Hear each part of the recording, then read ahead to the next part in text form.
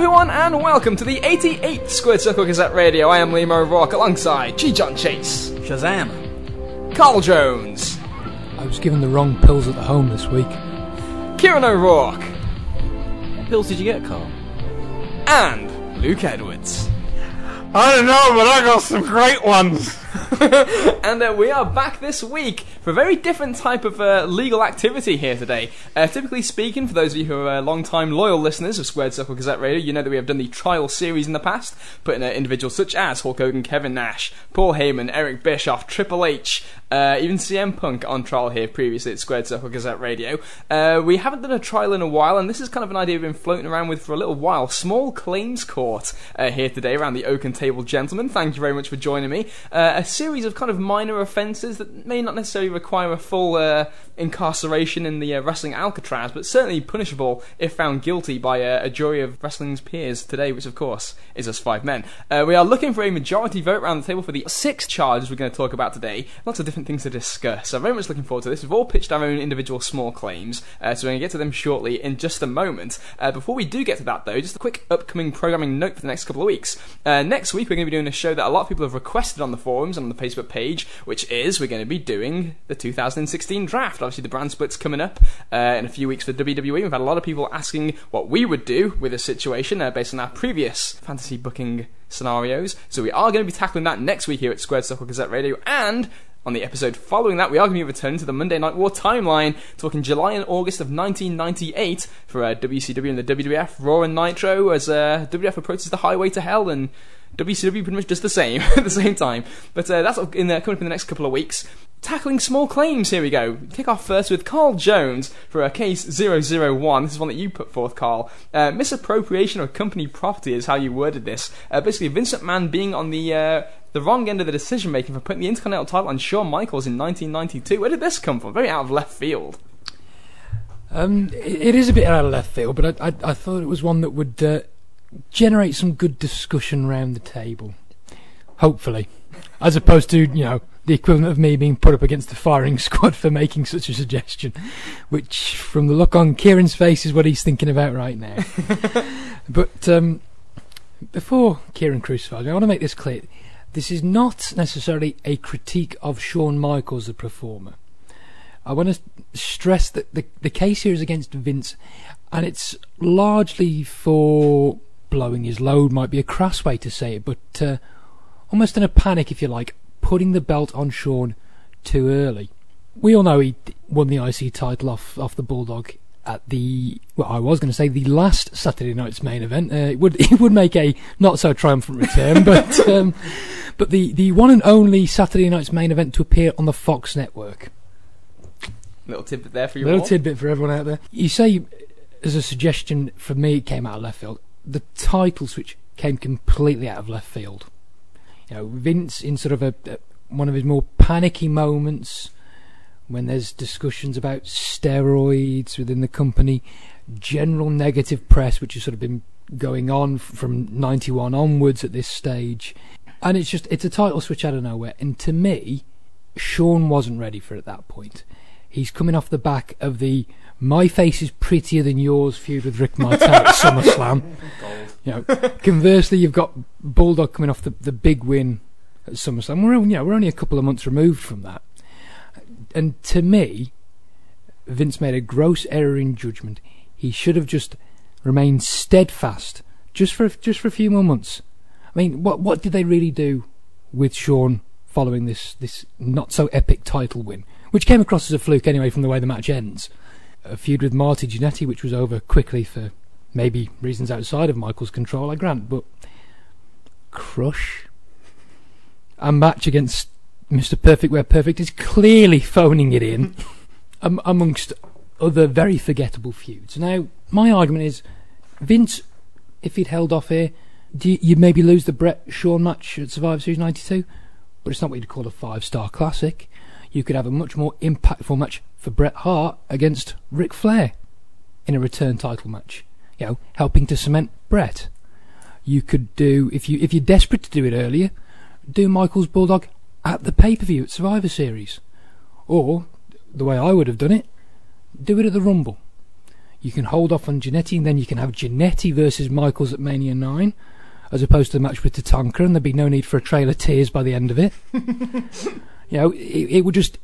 It would seem more legitimate to me. It comes across as sort of out of nowhere, not really befitting Michaels' push at the time, and Vince clearly had no grand plan at that stage going forward with Michaels by virtue of the feuds he put him in.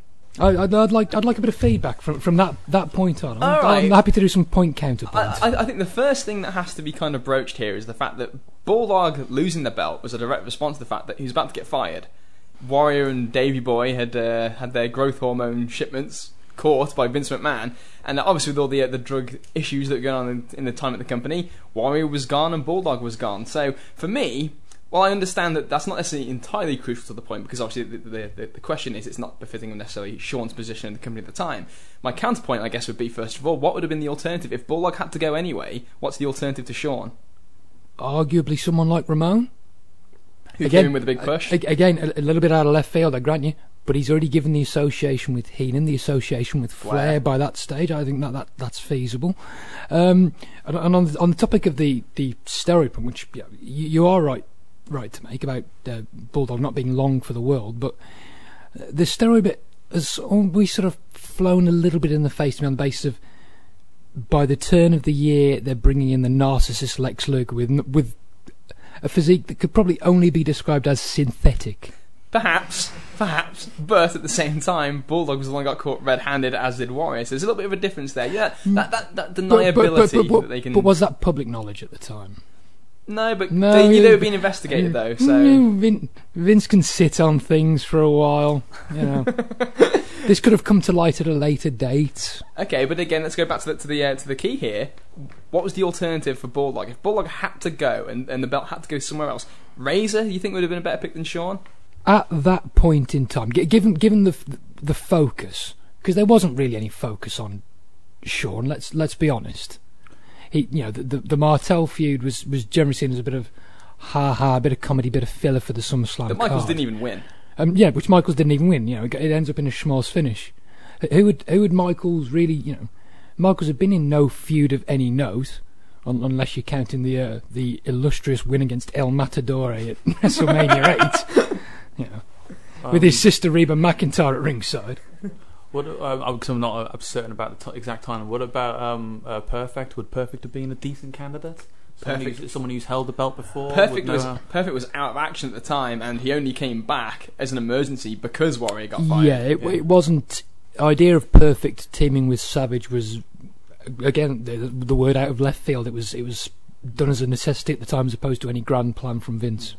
Kieran, I want to bring you in here. It seems appropriate, at least, just because you've said in the past, obviously you're a huge Shawn Michaels fan, but at the time you weren't happy with this. Yes, my perspective at the time was more on the build for Davey and the win at SummerSlam and how big that felt over here. It was something real special, obviously in front of Wembley 8,000, including Carl. And yeah, to take the belt off Bulldog so quick was really my feelings on it, how I'd look at this charge. But given the circumstances with the Bulldog, I think that kind of usurps that. So then we're looking at your only option being Ramon or Shawn. Does it have to be a heel? Was Bam Bam available? Bam Bam came in at the start of the year, I want to say, right? Yeah, he wasn't. And if he was freshly in. Okay, so the babyface side is a bit weak. I grant. Maybe that's a poor suggestion. Give it to someone like Yoko. Why? Well, because at least with Yokozuna, and let's be perfectly clear about this, I'm not a fan. I don't have Listen any. to the man. I don't have any. Yokozuna is a more fitting champion than Shawn Michaels. No, this is about being realistic. That's fine. Having a logical rationale for things. At least there's a focus there. At least there's there's a sort of a sense of what Vince wants to do with the guy. And when he gets the WrestleMania main event for the shot at the title, you could vacate the IC belt, have Shawn win a tournament to be crowned the IC champion, go that way. Just more focus on Shawn in sort of the proper context prior to this, and I wouldn't have an issue with it. It is mainly for me that sense that it comes from nowhere. There's been no build for Shawn prior to it, and they don't really sort of run with him. Following on from that, he comes across as a as a lucky champion, or he's put in piss poor feuds which don't showcase his talent. Thankfully, he's talented enough to sort of overcome a lot of things, but I don't think the IC title run, you know, at the end of 92 and into 93 does Shawn an awful lot of favours, really. Did it hurt him though? I wouldn't say so. No, I wouldn't. At the time, I took it. At the time, he made me take more attention to him. You're saying that the plan going forward, there was no plan going forward for him, but would that have been different to any other champion they put it on? Given the nature of it, I know which way I'm going to lean on this one, Carl.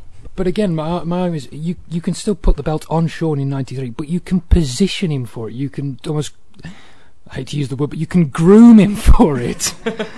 Prior to him getting the belt, you can put more focus on him. Like I say, if you're desperate to get Bulldog out of there, do it at Survivor Series. Get a few weeks build out of it. Get some promos out of it.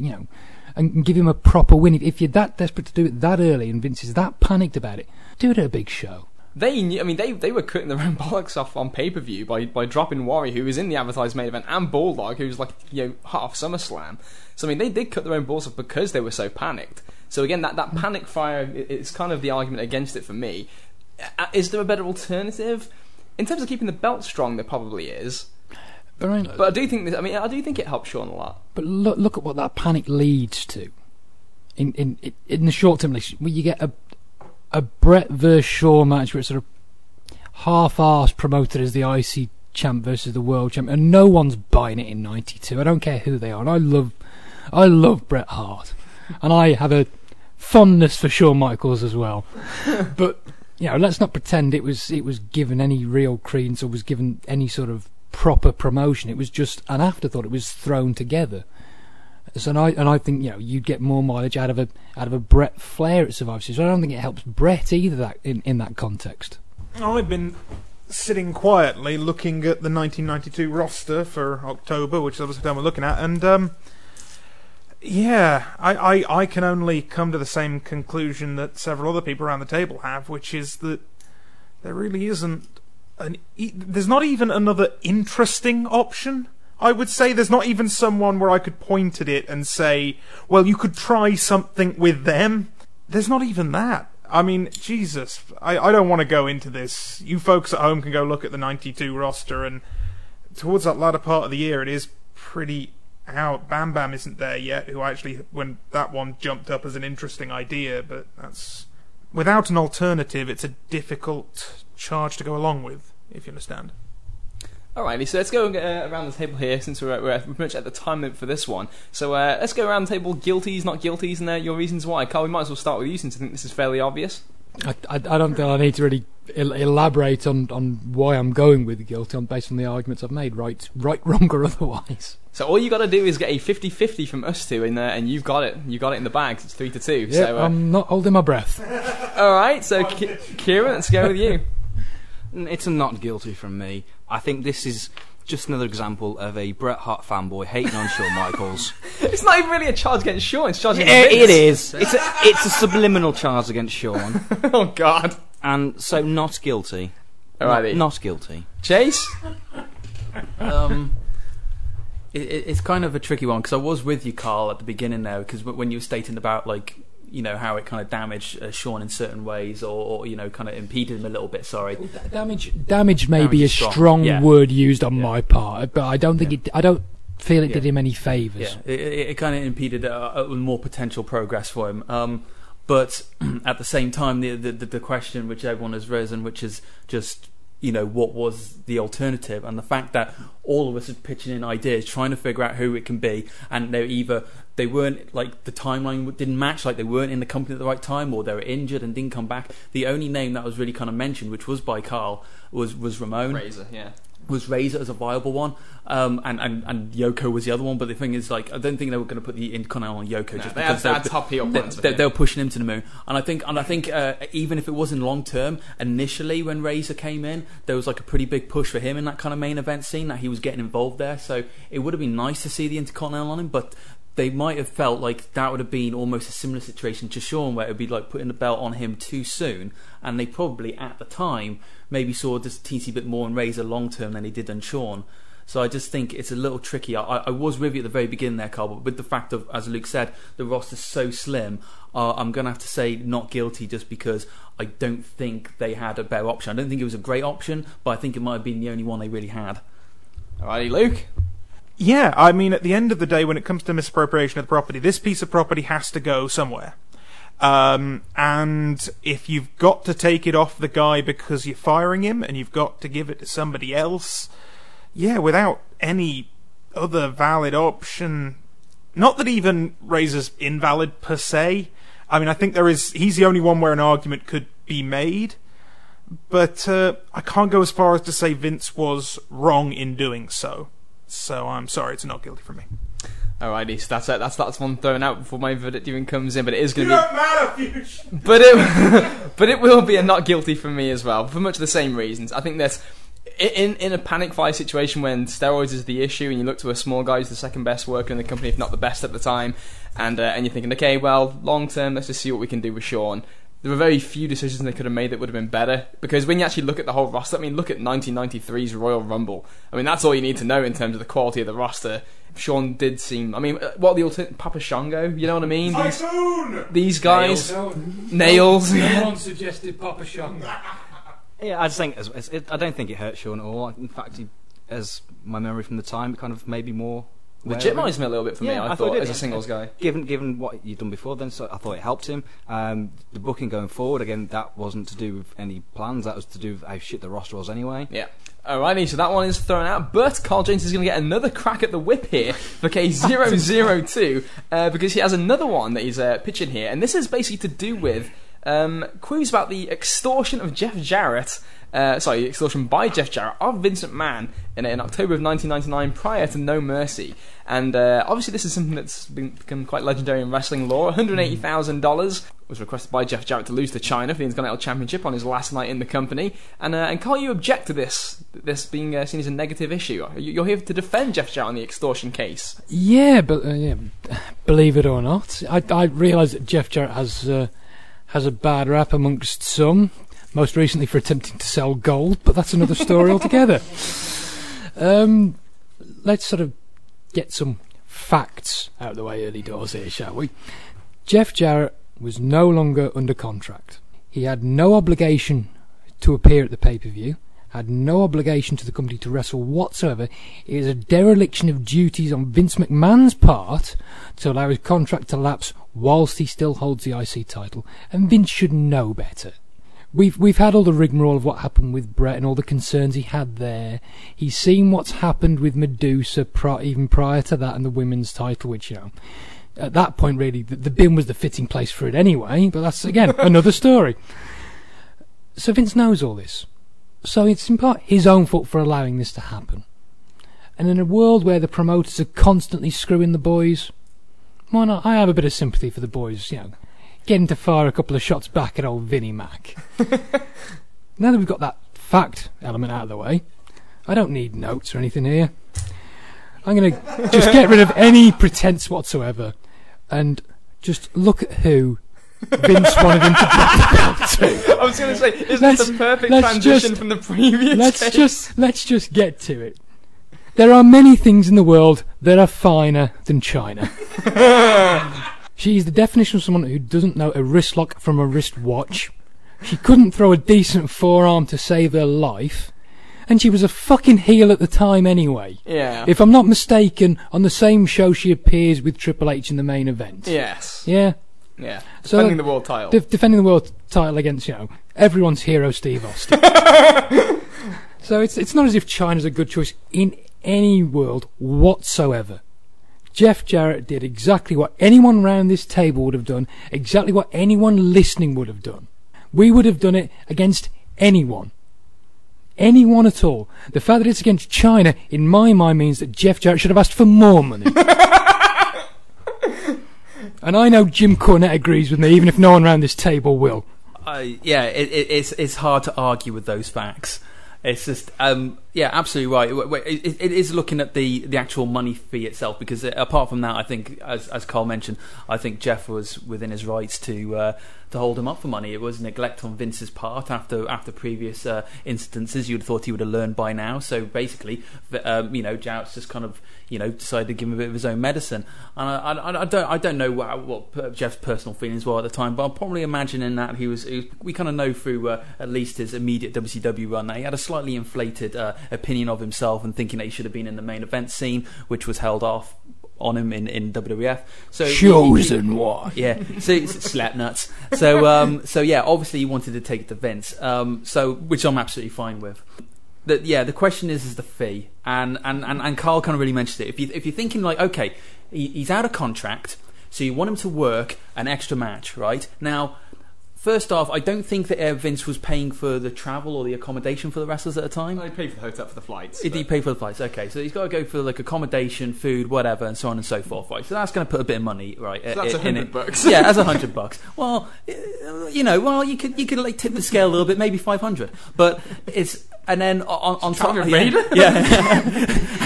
staying in Flair's penthouse suite at the Marriott.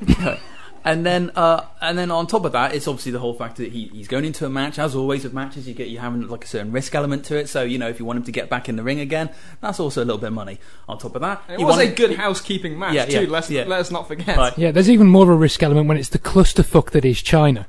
And also on top of that, you also want him to lose. You want him to lose, which doesn't particularly make him look good as he's leaving the company. You also, on top of that, want him to lose a title. So you want it to be some sort of prestigious match. And then on top of that, as Carl has eloquently mentioned, he's going to lose to a woman.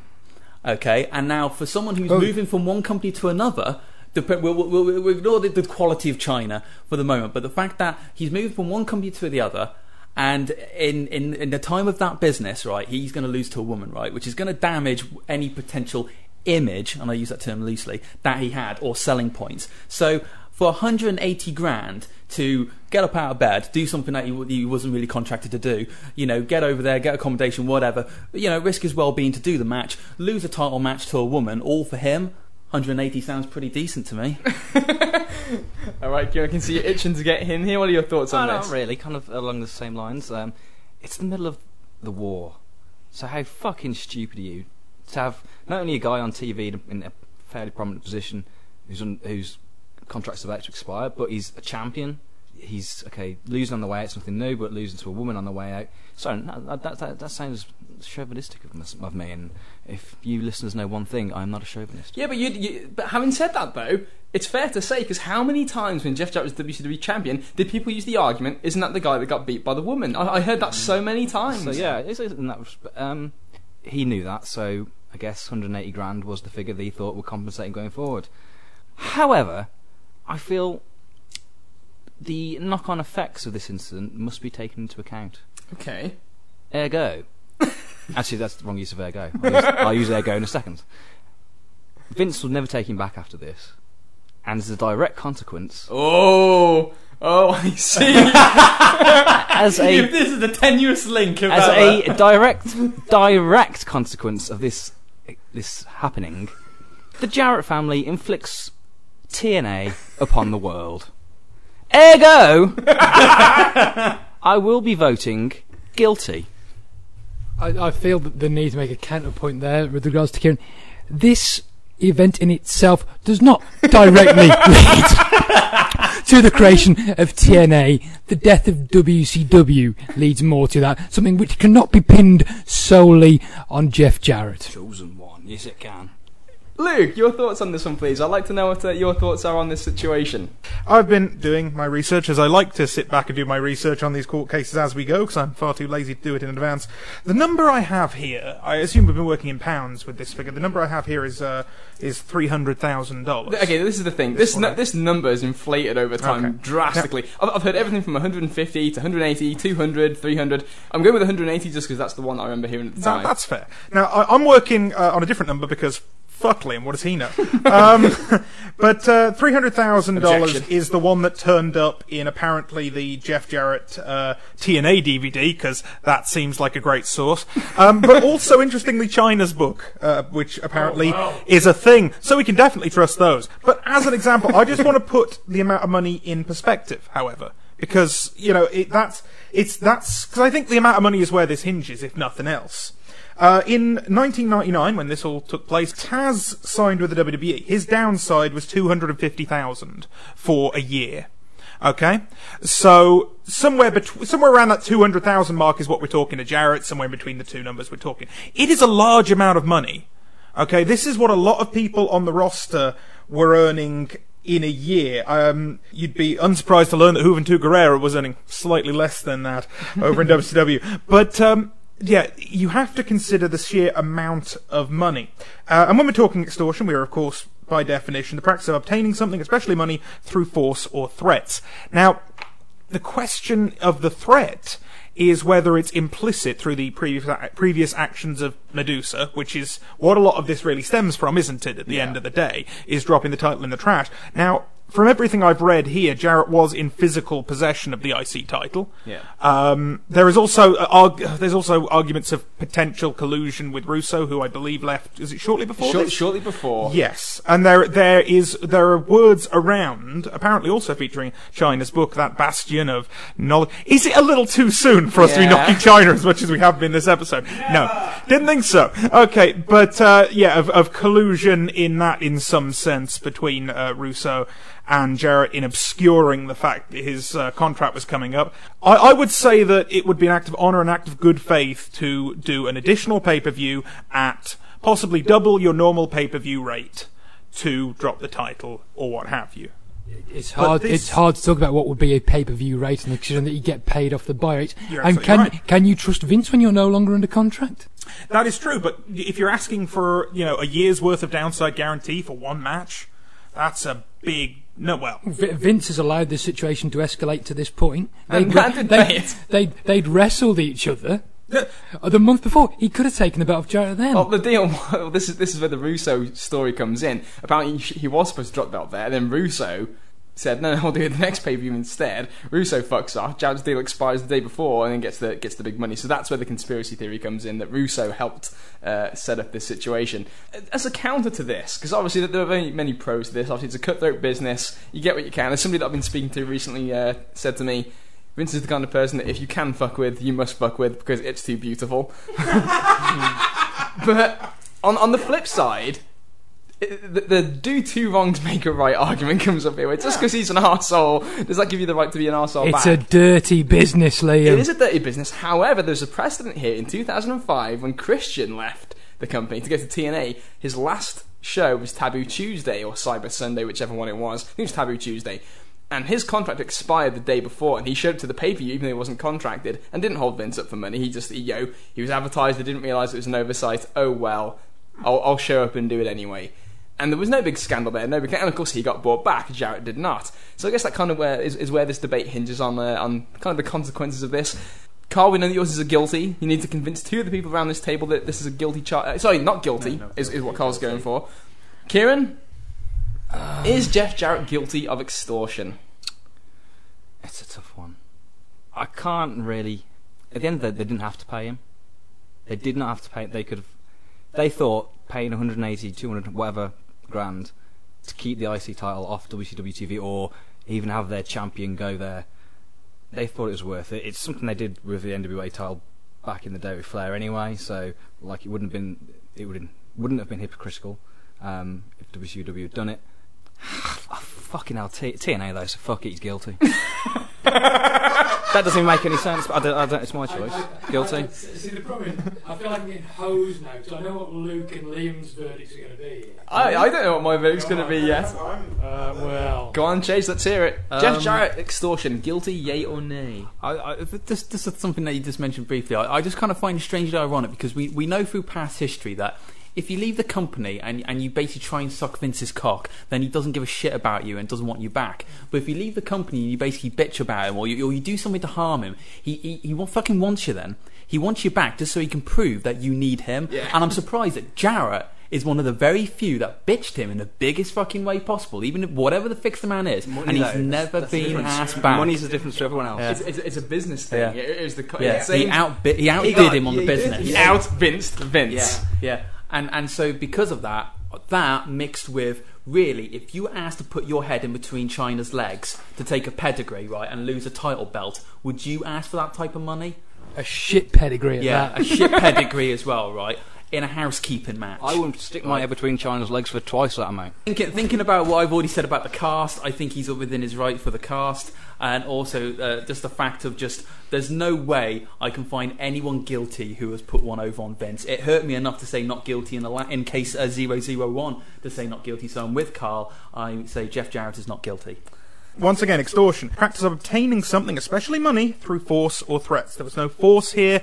There was an implicit threat, not necessarily an explicit one. I think the amount of money that was demanded, because even if you do take hyperinflated money, you can expect that Jarrett started higher and there was negotiations downwards to get to whatever they ended up at, because there's no way he said one price and Vince said yes. You know why? Because he's fucking Vince. It doesn't work that way. So, negotiating down. I think the money thing was completely out of control, the amount that they actually gave him. However, I don't see there being enough evidence of a direct threat of force or a direct threat of any kind, because, like I say, the evidence just isn't there, so I have to go with not guilty. That's an interesting point, actually, because when I think about it, obviously we talked about the implicit threat of the title belt situation. They couldn't have put that belt on TV anyway, because of the whole situation with the lawsuits and all that gumph.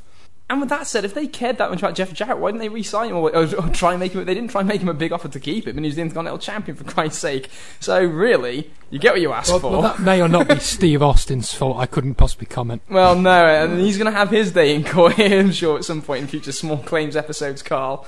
I'm gonna go with that one too. I think it's not guilty for Jeff Jarrett on the charge of extortion. So this is a win for you, Carl. I am shocked and delighted. It's 50-50. So there's no sentencing for the first two cases. However, we may do with number 3. So on to case number 003 here. And there's going to be one put forth by our own Luke Edwards here. The New Age Outlaws, Luke. On a charge of general harassment. I almost said sexual harassment.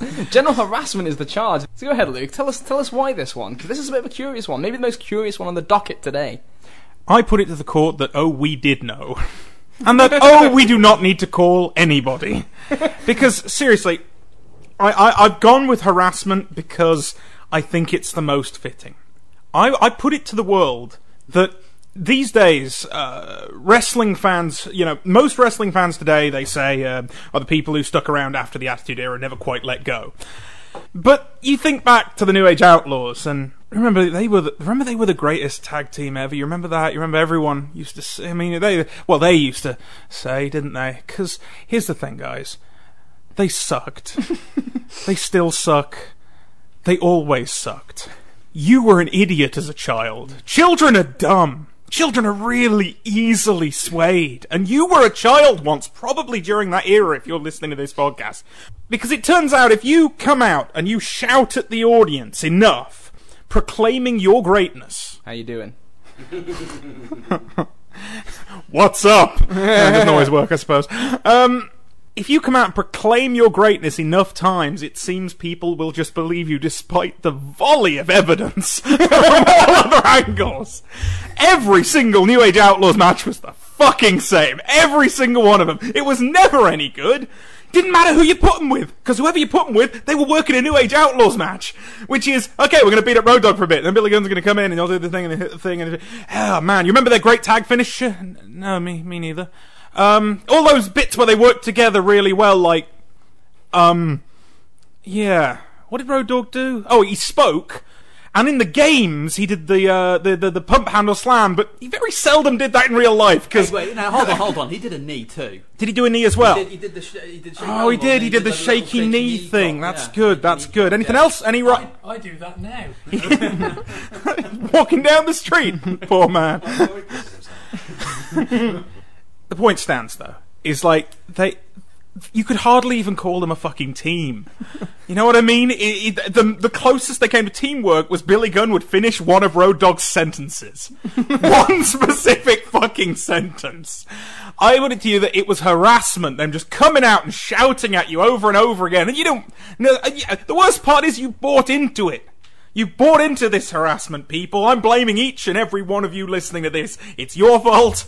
It's my fault. It's all of our fault, is putting up with this harassment when long ago we should have said no, Road Dogg. And definitely no, Billy Gunn. We're not going to take this anymore. You're shit. I rest. I just love the line of just children are idiots coming from a teacher. Children are idiots. I should know. I should know. I taught them, and they're idiots. Contrary to Luke's very succinct and eloquent charge, I am slightly older than a couple of you guys here, just slightly, and they were over. Isn't repeating lines so people believe it, so you get over it? Isn't that wrestling? They were over, and look at that card. There was no great workers, hardly any great workers in '98 anyway. They were over, Luke. They were over. What more do you want? If they were over, it should speak... Quality of being over should speak for itself. They should stop harassing me to tell me that they're over. They should just accept that they are over, in a humble kind of way. This is preposterous argument. You said yourself, everyone was idiots. Maybe even if they were idiots, we were idiots into thinking they were over. To treat them as they're over because they were over. This is maybe a charge against yourself for liking them at the time, rather than a charge against them themselves. Yeah, I'm along those lines of thinking, really, if we're all foolish enough to fall for it, then more fool us. I mean, Billy Gunn has gone on the record as saying it was all smoke and mirrors, we weren't good workers. So there's an element of that. I know, to the astonishment of absolutely no one, except maybe Billy Gunn's immediate family. Yeah, they're like O.J. Simpson saying, you know what, I did do it. Yeah. I mean, maybe Bart Gunn felt he'd been hoodwinked all those years when they were come from Texas on their rodeo scholarship, perhaps. But, but yeah, maybe that's really our fault, not theirs. I'm not going to... I mean, you could argue, in theory, I suppose, relatively speaking, on the basis of that roster in '98, that they were great by comparison. You want the Acolytes? You know, Acolytes, Martian Thrasher, Southern Justice, Oof. LOD 2000 at that point. Yeah. You know, to name but a few. DOA. DOA, Los Periquas, The Oddities. You get close to just swearing at this point. These are horrible phrases you're coming out with. I know, but as a way of contrasting against the New Age Outlaws, they're that shining beacon. They're Reagan's shining city on a hill in comparison to the rest of this cavalcade of fuckwits. Okay, I'll kind of... Okay, this is the thing. We did a trial before about CM Punk, about whether he lived up to the hype.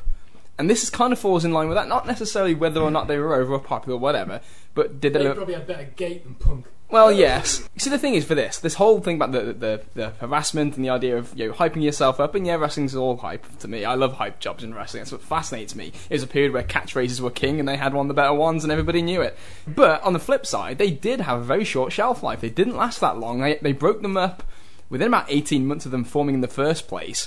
They failed on their own. They put them back together. When they put them back together, they were stale as balls in late '99, to the point where like they were done. They were done when they broke them up against after they lost to the Dudleys. So, again, in terms of like a popular act, I can't bury that. They were cool. They were over huge.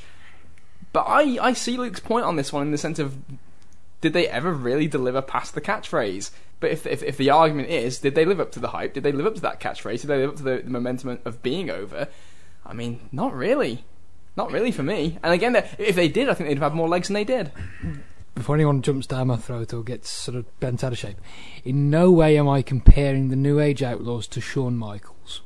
But when Michaels... Kieran's starting to fret. He might hit me with the glass bottle that's on the fine oaken table.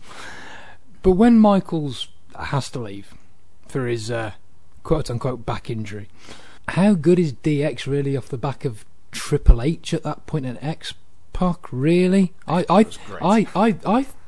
think the Outlaws, in some respects, are the heartbeat of that stable in the sort of in their early days as a four-man and one-woman group. Yeah, it's a tricky one because they are incredibly talentless, but it's so true. It's just I see your point there, Carl. With just post Shawn, what were they really going to do? And at that point, Triple H was just so him, and that's always a problem with Triple H. Is when he acts like him, it's annoying because he's a git. Yeah, right. Yeah. To steal an SNL line, he's as dull as sober missionary sex with someone you know. Yeah. Exactly, and X-Pac, whilst initially obviously I had like a good outing coming back, he cuts that like humorous promo on Eric Bischoff's and so on. X-Pac was useful, at least kind of like cool. Maybe he was kind of good for like a year, and then I felt that's when like his kind of decline was going, which was actually a lot sooner than the New Age Outlaws. I can see where Carl's coming at, as in the New Age Outlaws, even if it was all just about the catchphrases and maybe the general attitude of their tag team was what put them over, it was the defining segment of the DX team that was babyface, because Triple H was just so kind of loathsome. And like, at least for Shawn, he was a good heel, but like he was fantastic. He was great at being a twat, but you liked him because he was a good wrestler as well. So you got that. Triple H, nobody liked him, and it's just X-Pac wasn't enough to carry that tandem on his own. X-Pac is fine, but he's no Shawn Michaels, so he wouldn't have been able to like disguise the fact that Triple H is a git. But the New Age Outlaws, to a point, were able to kind of disguise that. Yeah, in no way am I saying they're the greatest thing since sliced bread, No. but they helped maintain that jock element of DX. And just also in terms of like just like the self-promotion aspect of it, because you briefly mentioned in a catchphrase Enzo and Cass in that, and I think you can't have a go at two people who, whether they've said it or not, believe that they were very kind of limited as performers, finding a way, any way possible, to get over, and then have a go at them for doing it. It's like that's the constant problem that we have today, is where the wrestlers today don't take enough chances to try and do something to get themselves over. Enzo and Cass are doing it, and they're doing it very similar to. They are essentially ripping off the New Age Outlaws. But guess what? It's because no one has done that since frickin' 2000 when they split up. So that's 16 years ago. So they kind of saw something. They thought, okay, maybe we can put our own spin on that. And guess what? They're over. They might just be catchphrases. I do actually think they're actually a better tag team as well than Badass and Road Dogg. But I think just having a go at two guys for finding a way of getting over is not strong enough to find them guilty. I'm not arguing that they weren't over. That would be ridiculous, obviously. But it was harassment in the same way as that's what the New Age Outlaws are to me. They're a person running around going, "Hey! Woo! Look at us!" instead of actually doing the thing that I came there to see. And it's like, just go away. Stop bugging me. Stop running around saying, "I'm great! I'm fucking brilliant, me!" And I don't care if they're over with some people. For me, it's constant harassment every time they're on the screen. Alright, so it's an obvious guilty there from Luke. He's the one that put forth this proposition. Damn right. I'm going to keep this one nice and simple and say not guilty. The fact that they got split up, it was probably the right thing to do. Give them a try. Okay, they both sucked, so it was only going to go one way. And then, but it's not their fault they got put back together. Well, it's their fault in that they were shit. So it's a not guilty for me. Product of the times, they were over. Yeah, it went too long. Move on with your lives. You loved them yourself. Jace? Not guilty. Orban Jones? As much as I loathe the pair of them as individuals, and I can accept any criticism of them from a sort of bell-to-bell aspect, they got themselves over with a catchphrase, as a lot of acts at the time did. And Liam is right. They didn't necessarily have the staying power, but there are an awful lot of acts. If we had time to go through them, I'm sure we could come up with a lot of acts through that Attitude Era that also didn't have staying power, that aren't up on a charge of harassment. I don't personally like them in the ring, but the substance isn't there for me to find them guilty. Alright, fair enough with that. So Mindless bastards! So we've had no guilty charges thus far here at Small Claims Court. Case number 4, however, is my first one anyway. one that I'm interested to see the opinions around the table. The WWF on the charge of negligence for not promoting Taz better in the year 2000. Guilty. Well, hang on a second now. Hang on a second. It's a curious one to debate because when you actually look at the trajectory of Taz and the WWF in the year 2000, it's an interesting one for me, and it's the reason why I kind of wanted to hone on this. Not necessarily because I think the WWF's necessarily so guilty, but because I want to hear the debate. I want to hear both sides of the coin. Were they negligent to not promote Taz harder?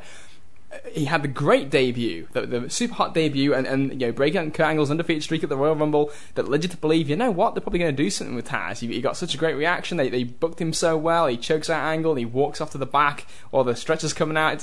It looked like a killer, and it gave you hope.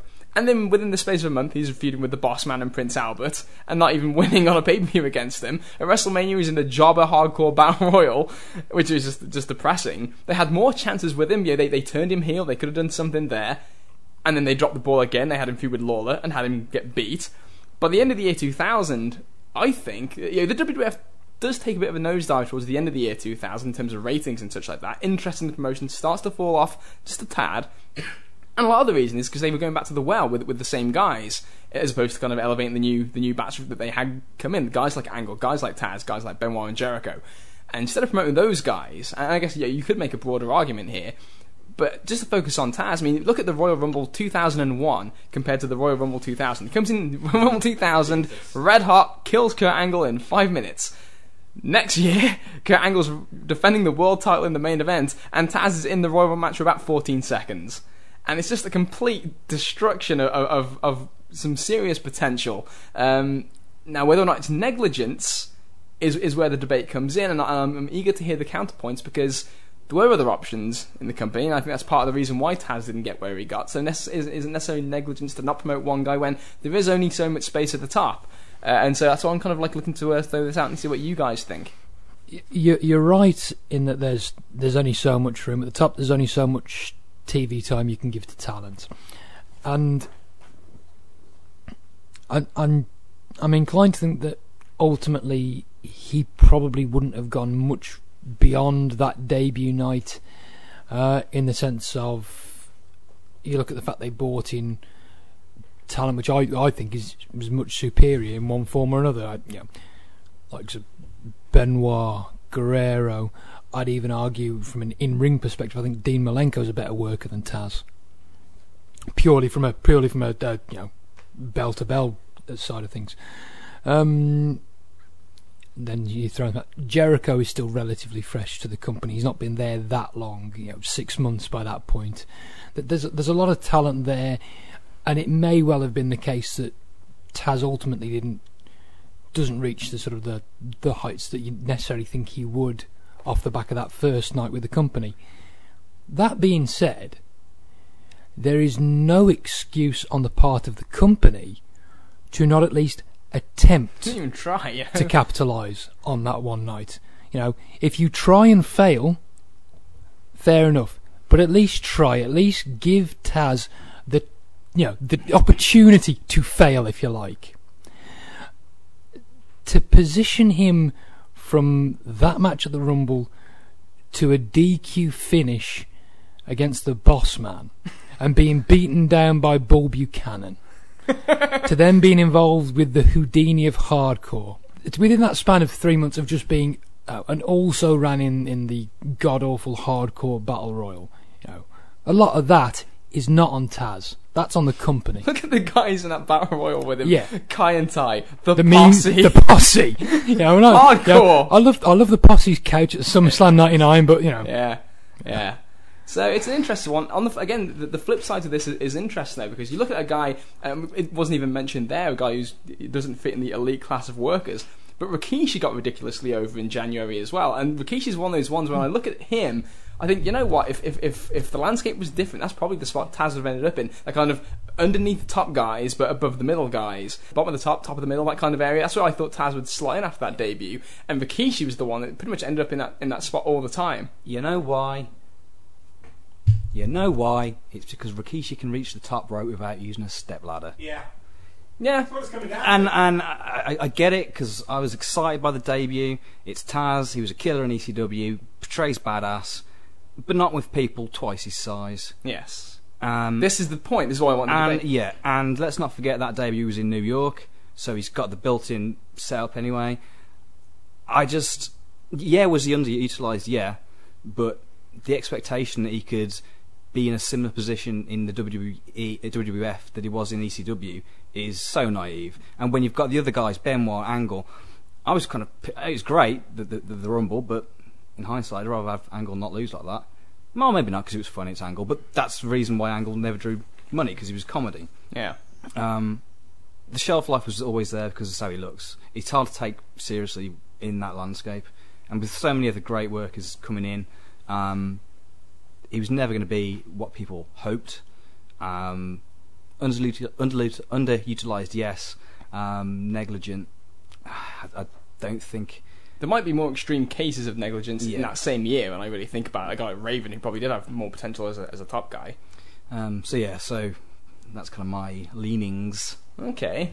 Yeah, I'll echo Kieran's thoughts on height being such a massive detriment. I've once again been researching, and he's just really short compared to the WWE roster, and that's fine if you're Scotty 2 Hotty, who is, I believe, taller than him.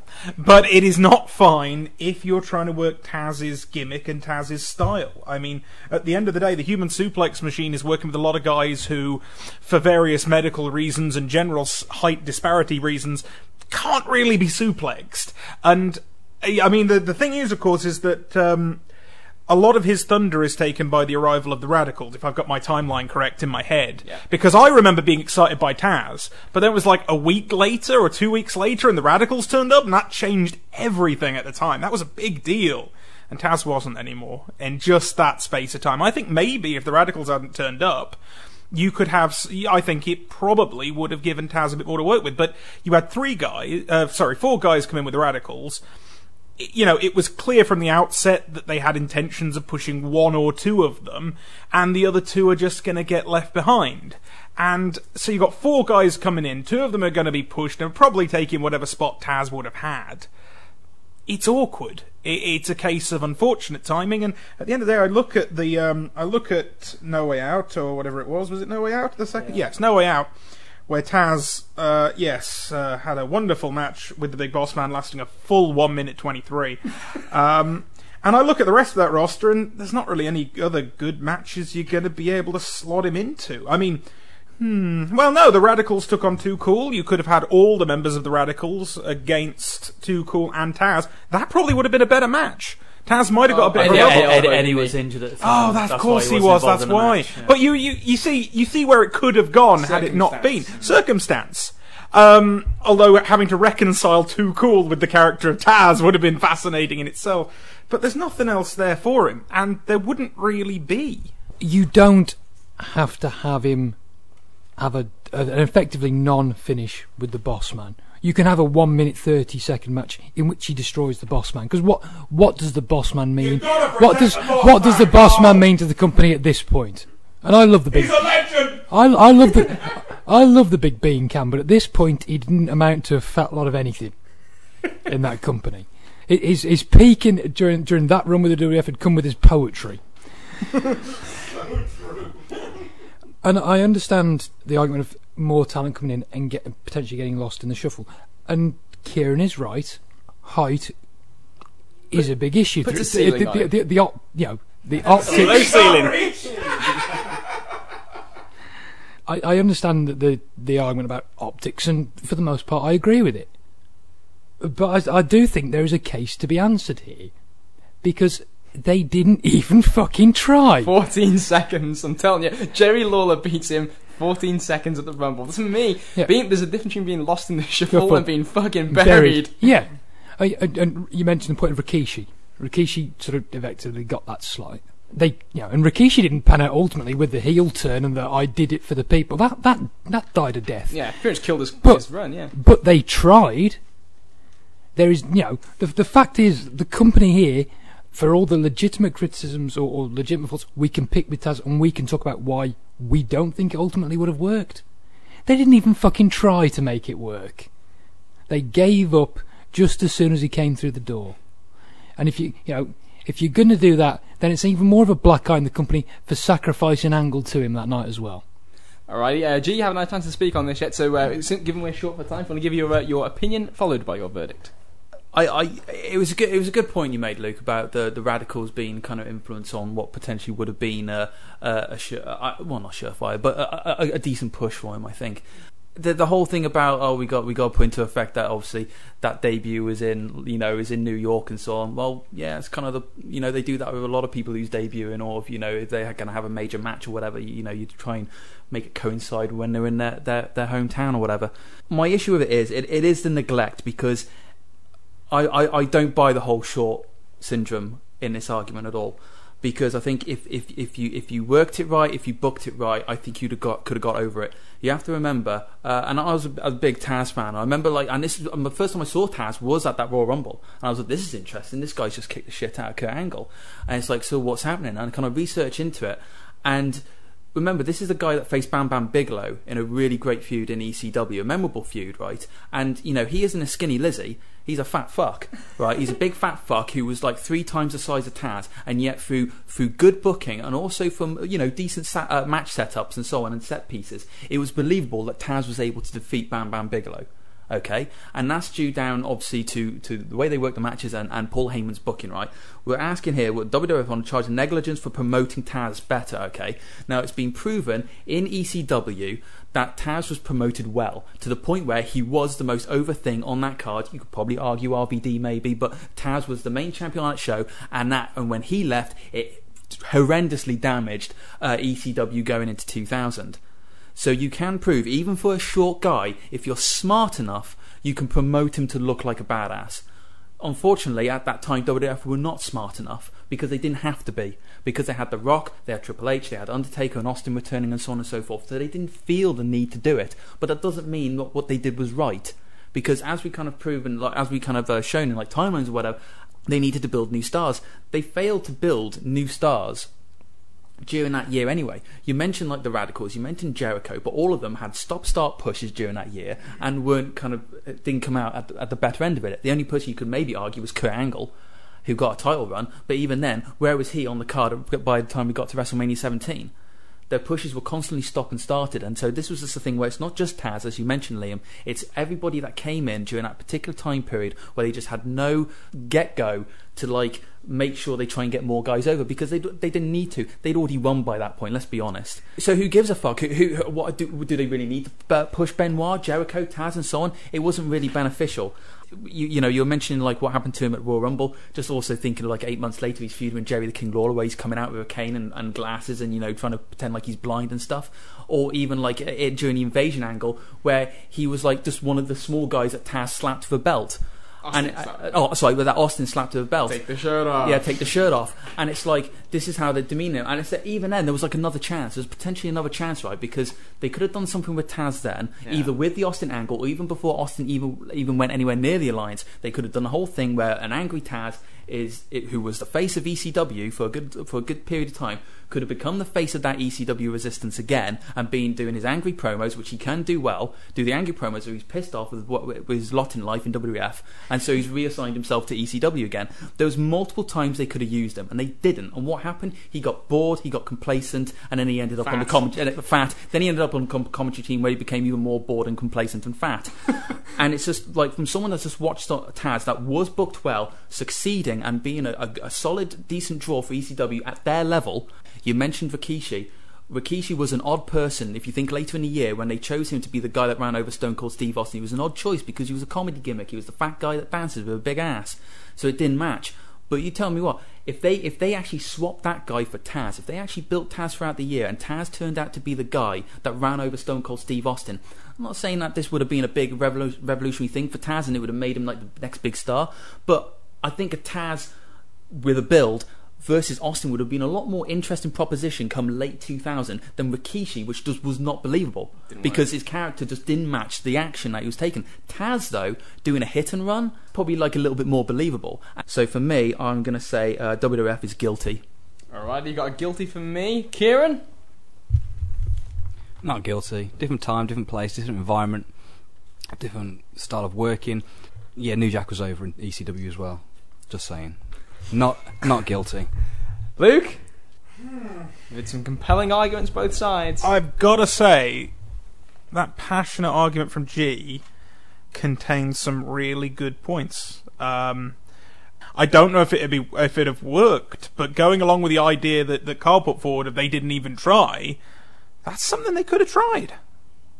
I think you've changed my mind. I can agree with guilty. We had the first guilty verdict for small claims Yes! score. Fuck you, Vince. Carl, let's hear it. What was your verdict? Which way was it going to go?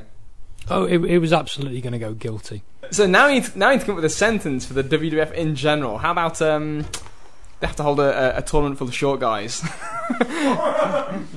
World Midget Open. Hold on, they've got that cruiserweight thing on the network, That's what right? I'm saying. You That's know what I'm what? saying. I'm just gonna, just in case people want to change their minds off Chase's admittedly stellar defence. How the fuck would Taz even reach the pedals driving the car? He could have just like Blocks of wood. He could have just put a brick. All right, so there we go. The WWF in general, I guess, is Yes. punishable by holding a small guy tournament on the WWE Network in the next couple of Vince months. in first. Moving on now to case 005 here today. It's the first one to be put forth by Kieran O'Rourke. On the charge of fraud, he is nominating British/smart wrestling fans for being parodies of themselves and proving they are just marks. His words, not mine. Yeah.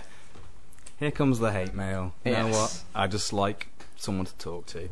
Just don't open the parcels.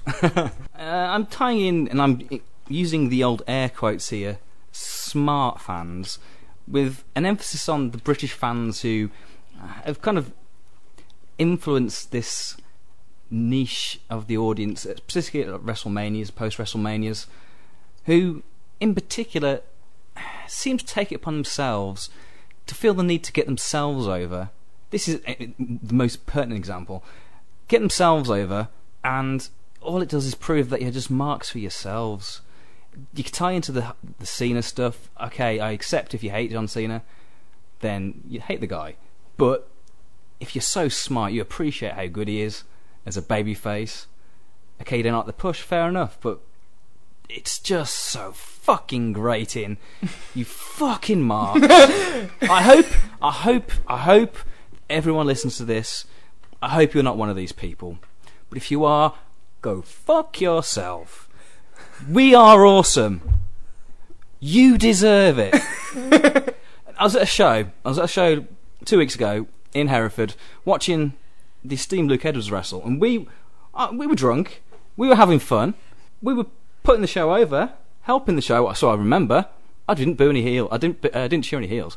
And one guy next to me got carried away and tried to start a "We Are Awesome" chant. I felt like punching him in the face. Fuck you, you ginger nerd, Chris Jones. You're there to watch a show and enjoy the show. If you're enjoying the show or hating it express that. But to go to a show, the express intent of putting yourselves over, fucking do it with a video camera at home and put it on YouTube, you fucking nerds. So needless to say, this is one born out of personal emotion rather than logical. Do you feel this is damaging, Kieran? Yes, I do. Convince me that this is damaging. It is damaging because it is a small niche of the market of the audience, at times hijacking shows, damaging the product for no other purpose than for their own shits and giggles. You call yourself wrestling fans, but you're hurting the overall product. And I appreciate you pay your money, you can say and do whatever you want. But if you're so smart, appreciate the damage you do, and you fucking self-indulgent nerds. Okay, now we've had a very visceral, passionate one side of the fence here, so I'm going to be devil's advocate counterpoint guy, and I'm sure I might not be the only one around this table, Luke Edwards. But to play the other side of the fence on this one, the WWE, with the nature of what it is now, with so much content and all that stuff, they breed the mega fan. They do breed these mega fans who spend so much money to go to all the pay-per-views and chant pretty much the same thing every single time. I'm not going to argue that it's extremely grating and it's a blight, and I've hated that this is awesome chant as long as it goes. But at the same time, the WWE completely endorses and encourages this type of horseshit. This is one of those things where, as much as I want to, because I do hate this type of, and we're not the only, I don't think this is going to be a thing where the listeners object to this. There are plenty of fans, listeners of this show, who I know hate that element of wrestling because it does take away from it.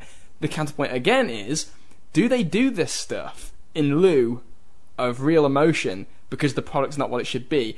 The point being, whenever they are legitimately excited, whenever they do legitimately think something is awesome, now they just chant yes. That's my line. It is your line, but that's why I'm using it, because surely you'll be able to understand better than anybody that when they are legitimately excited, they're not in control of what they're doing. They just do the yes because that's just that they're excited and that's all they know how to project that. When there is nothing, or if something's forced or whatever the fuck, then yeah, you get the "this is awesome" chant when they've been quiet the whole match and there's one high spot, because that's their cue. Me and Luke were on a show last week where I heard a "this is awesome" chant, and it's like, and I can assure you folks at home, awesome is not the word that I would use. Good, perhaps. Awesome, no. So, but this is the thing, it's kids chanting it. It's kids in the front row chanting "this is awesome." Exactly, these Because- fucking smart fans are influencing the future of this country. That's what I'm It's saying. wrong. It is though, but it's that because they see that's what the WWE fan does now, and that's what I'm saying. Blame some elements of fans certainly, but the rest of them, they're just following the trend. They're just doing what they perceive fans are supposed to do, because it's what WWE in part encourages. Well, then they're just sheep. Then it's just That's people. yeah. It's just That's sheep. all I'll say is right, because I'm with Kieran on this. Brock Lesnar guy, Fuck him. okay, Frank Brock- the Clown. yeah. No offense to that little girl, but that Bailey fan, that's Bailey super fan, right? I got the idea. Oh, with come on. That's worth it just to see her cry. Yeah, she was happy when she won the title. They honed in on it the second time when Sasha made her cry. Great, that's it. Leave it at that. Now, every time Bailey has a match, they show her. She's always in the crowd and they always show her. It's same with Brock Lesnar guy, or even in the past, pretty much ECW, which I think where at least the breeding ground for that type of behaviour was. Where the fact that we know at least some of the names, or at least we recognise some of these fucking marks, right, is just ridiculous. So these kind of people are becoming like pseudo-famous, right, for what? Buying a fucking ticket and standing in a crowd. That's it. That's the ridiculous nature of it. And I'm absolutely full on board with what Kieran said. It's just it's been like, I guess, perpetuated by some of the British that go over that do it, and it's like, why don't you try and be part of the audience properly and try and put over the product in the right way? But to qualify this, Chase is absolutely right. It was self-indulgent, but it was still organic in ECW, and it was in an insular environment that was right for them. When it first started, and the reason I mentioned the British fans was because of that influence of WrestleMania, post WrestleMania. When it was organic, it was awesome. But now it's fraud because it's false and become a a parody of of itself. Well, this is the thing though, because you've talked about what if the fans have so much want they go out of their way to put it over. It's like, because, a lot of this, let's not forget, a lot of this kind of started because they weren't happy with it. They started being ridiculous with the chants because there was a Sheamus Orton match in the ring on Raw and it sucked ass. They were sarcastic because Daniel Bryan got beat in 18 seconds, so they had their role in that show, and people weren't complaining about it then. Yeah, They encourage the voice of the fans, the yes movement. Keep up with this smart mark chants, people. Yeah, and let's get to that, because this is something I find myself a bit like Jeff Hardy in 2003. I'm conflicted. I'm not going to start calling people. What a reference that is! I'm not going to start calling people Brother Nero and jumping onto coffee tables or anything like that. But I do If you find move at the same speed, if that helps. But I am struggling with this one because it is so incredibly grating to hear, and I appreciate the argument that fans, it's part of their way in some respects of either voicing their displeasure or showing their approval of something. But I always say, I think you can voice your displeasure in the old-fashioned way by just booing what you're seeing, as opposed to saying "we are awesome" and doing your own little What chant. happened to the bullshit chant? Yeah, what happened to the old bullshit chant? Or plain old-fashioned boring. If you're unhappy with something. Don't chant for Byron Saxton, people. God. But by the same token, this is a culture that the WWE in particular have created. Let's go back to Taboo Tuesday. Let's go back to the Raw voting for matches. They helped fester this environment. In many respects, they are reaping what they sow. And I understand your frustration at certain fans. In particular, Brock Lesnar guy who pisses me off. The bloke who must be in his late 30s or possibly early 40s now with his Fred Durst red New Era cap still. And the Bailey superfan. But who's responsible for festering that and continue that? Those people can still be fans, but the company doesn't have to go and find Brock Lesnar, the guy in the front row. It doesn't have to show the little kid crying every time, and yet they do. A lot of these fans do agree with me. I hate the "This is awesome" chant. I hate the "We are awesome" chant. I hate "You deserve it," because it just screams to me of fans. Fans. They're the judging stick on this. Fans are. And I've been guilty of this, and I'm sure our listeners can say I've been guilty of people being too full of their own shit. Yeah. I'm having a real difficult time with this one, and even now, I'm not sure which way I'm going to go for a verdict. Well, everybody wants to jump in at once. Luke hasn't said anything yet, so we should probably give him his fair. I just would clarify. Yeah. This whole thing that it's an environment the WWE have fostered, I completely disagree with that. They didn't want that shit. They didn't want fucking to have to use Brian more than they wanted to. They have tried to cater for it, but they didn't foster it. Is that fostering going along? Maybe, but it's an acceptance of the environment rather than festering it and starting it. Well, yeah. Can I just respond to that? No. Okay. But the Brian stuff, I understand. They tried to nullify Brian as best they could. They tried to cut his legs out from underneath him, but they weren't. The fans weren't crying out for Taboo Tuesday. They weren't crying out for the old vote on Raw and tout. If I don't remember fucking tout. Nobody wanted tout. People in the company didn't want tout. But the higher ups insisted on adding these elements to their shows, and it spiralled from there. That's part of making it snowballed from there. How annoyed was everybody when they started the Twitter stuff in the first place? Now it's everywhere in sports coverage and stuff, obviously, but there you go. It's just going back to something that Kieran mentioned earlier, is in terms of like this festering over time, like when it was natural, when it was like little kind of moments, like maybe the first with Daniel Bryan when he lost to Sheamus, where it was just like a little general frustration at someone that like not necessarily they should have turned around and said, okay, this guy should be the top guy in the company, but it was a guy that they found entertaining, and maybe at that time they were reacting because they thought he should have got a decent match instead of just 2 seconds or whatever it was. But from now on, it's usually the biggest showcase for it is always the post-Mania Raw, which is for me been getting increasingly more unenjoyable as it goes along. It's just gotten to the point where they are hijacking shows now. They're hijacking shows, and I don't want to hear like the freaking argument for like it's it's because they're not happy with the product. It's like at least in recent history, at least in recent history, they've been kind of like trying, as Kim said, catering for them now by bringing more of the kind of type of talent that the smart marks go for, the AJ Styles and so on, and yet they still feel the need to kind of hijack shows or try and make things more than what they are instead of letting them breathe properly. NXT is like a big kind of like the epicenter almost, it seems, within WWE of doing this now, where every match is awesome and they haven't even started the match yet. Okay, they did it with on the NXT, not the last takeover show, but the one before that with Shinsuke Nakamura and Sami Zayn. They were just standing in the ring opposite each other, and already there was a "This is awesome" chant, and it's like, and this isn't like an isolated incident.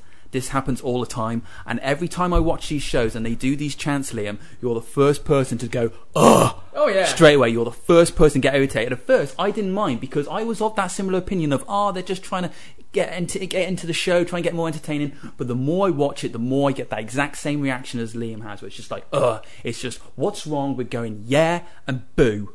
What's wrong with chanting their name? If you don't like Cena, right, for whatever reason, boo him.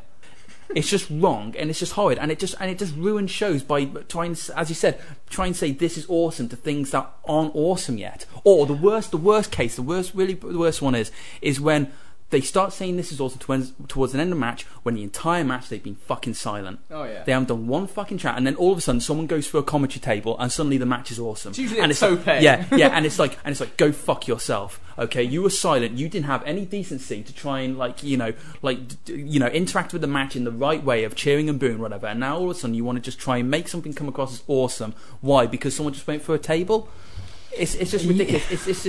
It's always just fans trying to cater to themselves to try and get themselves over, which is eloquent in the "We Are Awesome" chant. A couple of minor issues there. Things like Nakamura and Zayn, for example, that's not them hijacking the show. That is their positive reaction because they're hyped up for what they're about to see. They are engaged in that sense. I think that's a bit of an exception. I'll give you Post-Mania Raw. I'll give you that one. But things like Nakamura Zayn, I'm not sold on, and things like I don't like that This Is Awesome to chant. But I'm not going to slate fans on one hand say, oh, they're always hijacking the show, and then criticise them because they're sat there in silence because they're not reacting. Maybe they're sat there in silence not reacting because they're bored by what they're seeing. Wow, so much to respond to. I'm going to start with a little story. I've tried multiple times in my life to learn a foreign language. I know what you're thinking. What the fuck's this got to do with anything? But bear with me. And it was harder when I started training to be a teacher. I had to learn how to speak to children with a simpler vocabulary. And likewise, whenever I tried to learn a foreign language, it was always difficult because I was searching for words that I didn't know yet. I didn't just want to say good, I wanted to say exceptional, and so forth. Now, the crowd in the WWE these days, the crowd that we hate, it's not as simple as good guys and bad guys anymore. They're trying to express specific things. They don't want to boo John Cena because they don't want that misinterpreted as we think he's a bad guy. They want to say that he can't wrestle. True or false, it doesn't matter. They want to say that because they're attacking that element of him and they're trying to be that specific. And I can understand that, where they're coming from. But it does damage the product. There's no two ways in my mind about that. Is chants like that do damage the product because the human ear watching. I think back, right? You could watch any old WrestleMania or Royal Rumble, any of the kind of the pre-15 era, and it's timeless. This last past WrestleMania with some of those crowd chants, they are going to seem so fucking shit. When we're older, in 10 years' time, 15 years' time, 20 years' time, we're going to look back on that, and those chants that we are going to hear, I think they will be a direct detriment to watching those matches back. Because it is so of the moment. Listening to all these anti-Cena chants from the last 10 years, nowadays when the consensus has finally shifted towards the petition point that myself and Kieran and a few others have been pitching for a while, which is, he's not that bad. And those anti-Cena chants are just going to seem so outdated and old and shit.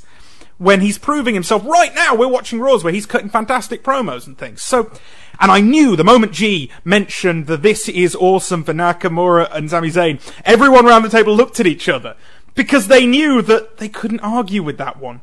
And that just demonstrates that there is a time for them. But you can't control idiots who like wrestling. Some of them are kids, and as we know, kids are idiots, right? And you can't control what people think is awesome or isn't. There are some people who will always chant "This is awesome" if somebody goes through a table, even if, as you say, a match is shit. But there is absolutely a time to use that.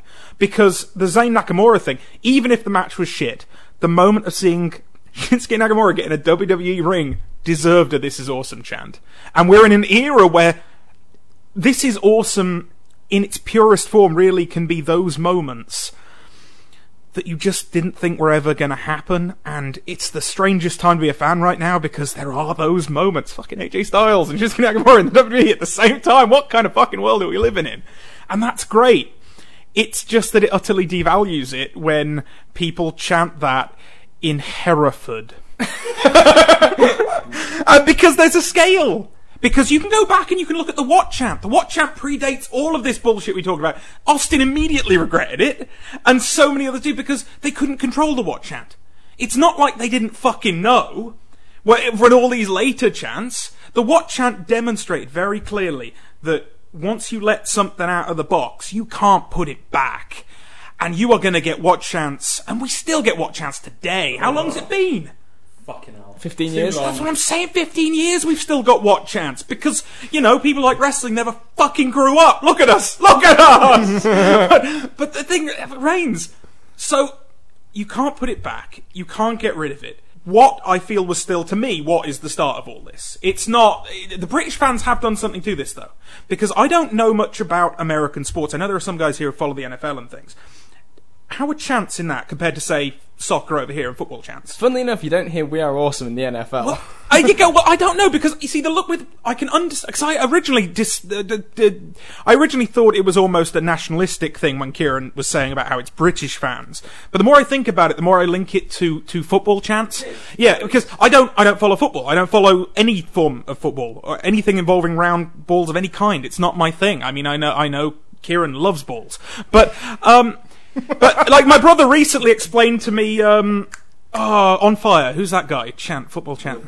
Will Grigg On Fire, which is a bizarre viral British soccer football chant thing.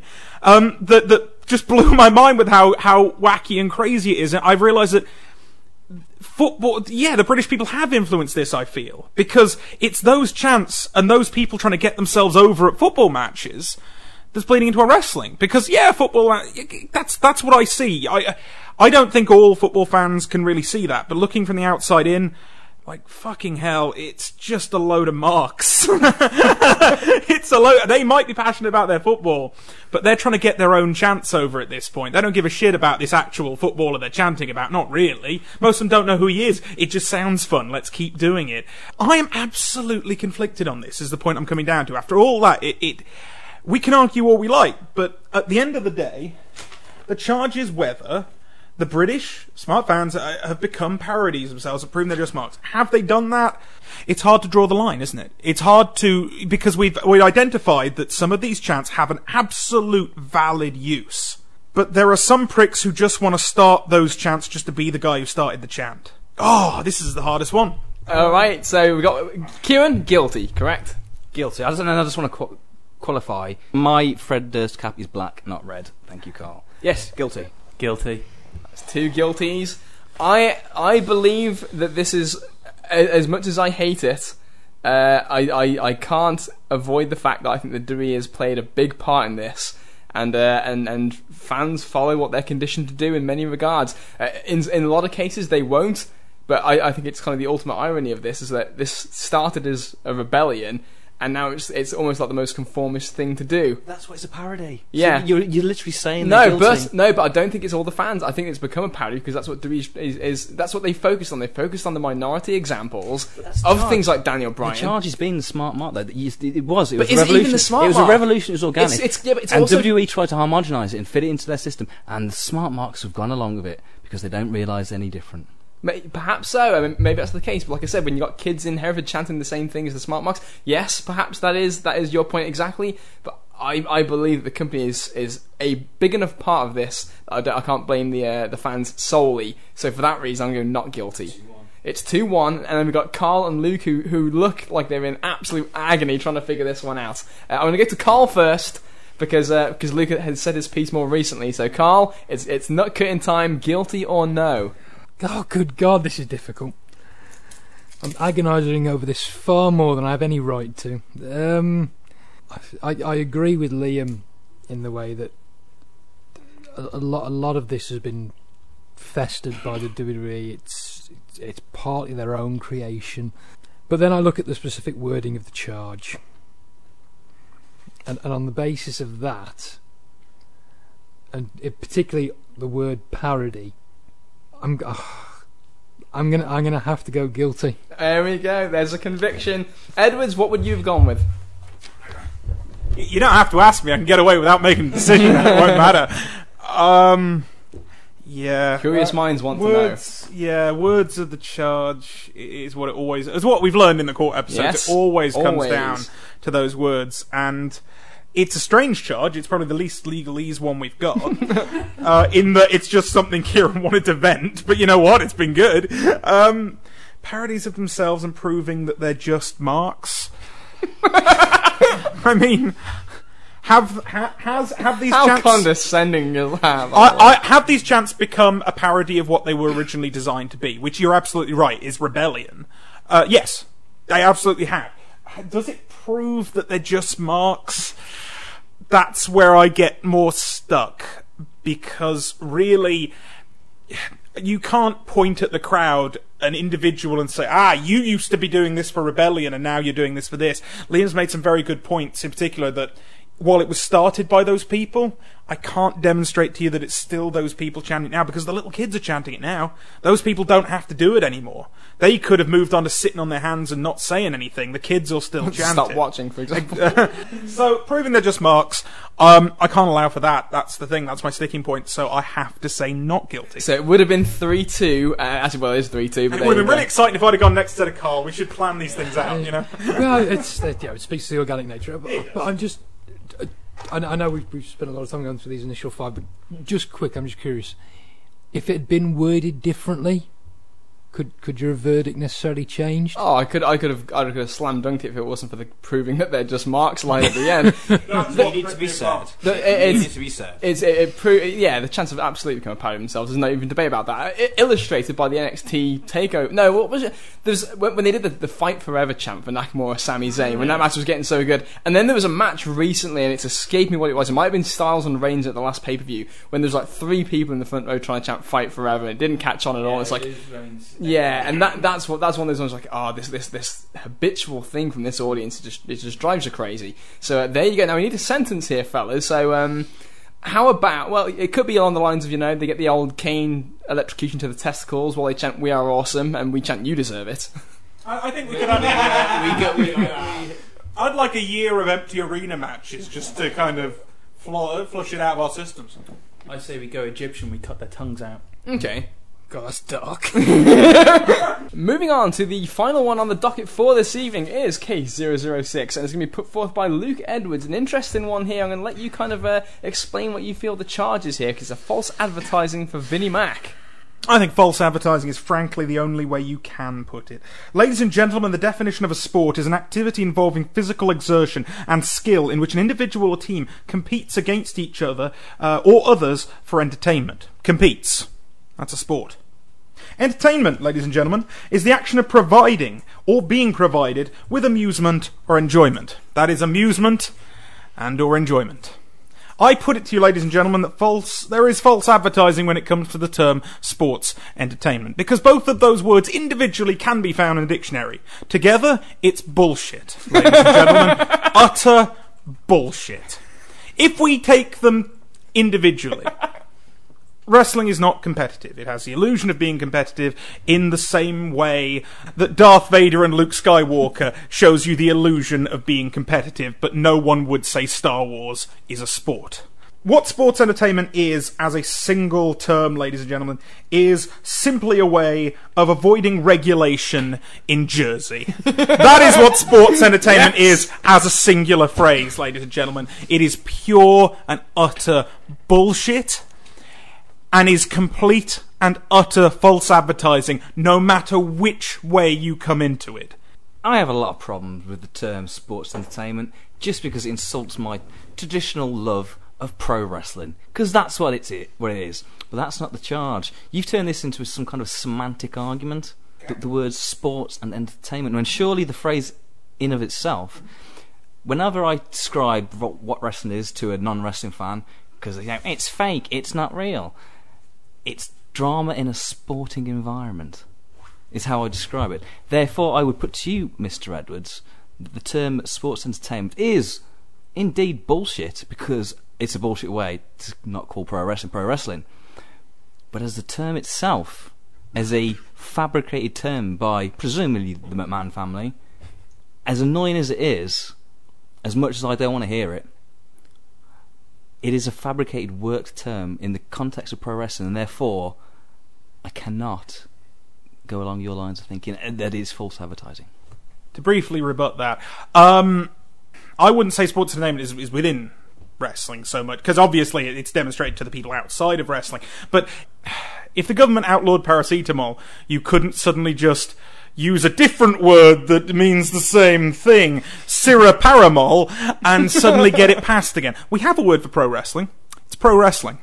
Okay? Anything else is false advertising. It's not, the thing is, it's as if sports entertainment is a larger category in which pro wrestling falls into. But it fucking isn't! There's nothing else in the category! Which is why it's bullshit. It's a completely unnecessary category, which is why it needs to be abolished. It is simply an umbrella to hide pro wrestling. They are providing pro wrestling, in whatever form that may be. They can't redefine it into something else when it hasn't changed. I mean, wrestling, people will say, wrestling's different how it used to be. Not fundamentally. The rules are the same. The quote-unquote rules are the same. The performance is the same. The pattern of a match is still the same. The structure of match is still the same. Pro wrestling is pro wrestling. Sports entertainment, if other things do come under the same category, great, but then, supply the rest of it. Austin gets on this kick, doesn't he, on his podcast? He a couple of years, when Vince did that podcast with him, and Austin looked like he wanted to just rip Vince's head off for using the phrase sports entertainment instead of pro wrestling. It's one of those things that, to be honest, has never really bothered me all that strongly, just because I feel, and I might be wrong in this, I feel like I can see it for what it is, which is just Vince's way of trying to hide from the fact that it's pro wrestling, and he's always, Vince has got that kind of self-loathing thing going on where he doesn't want to be just the pro wrestling promoter, so he wants to be this larger-than-life Walt Disney type, seen as part of the fabric of Americana, that kind of horseshit that he peddles. It's Vince all over. Yeah, you hit it on the head before. It was a way to escape regulation in New Jersey, and that's pretty much where it was born. It's a way of sugarcoating what it is, because that's part of corporate promotion, to be quite honest, in any industry.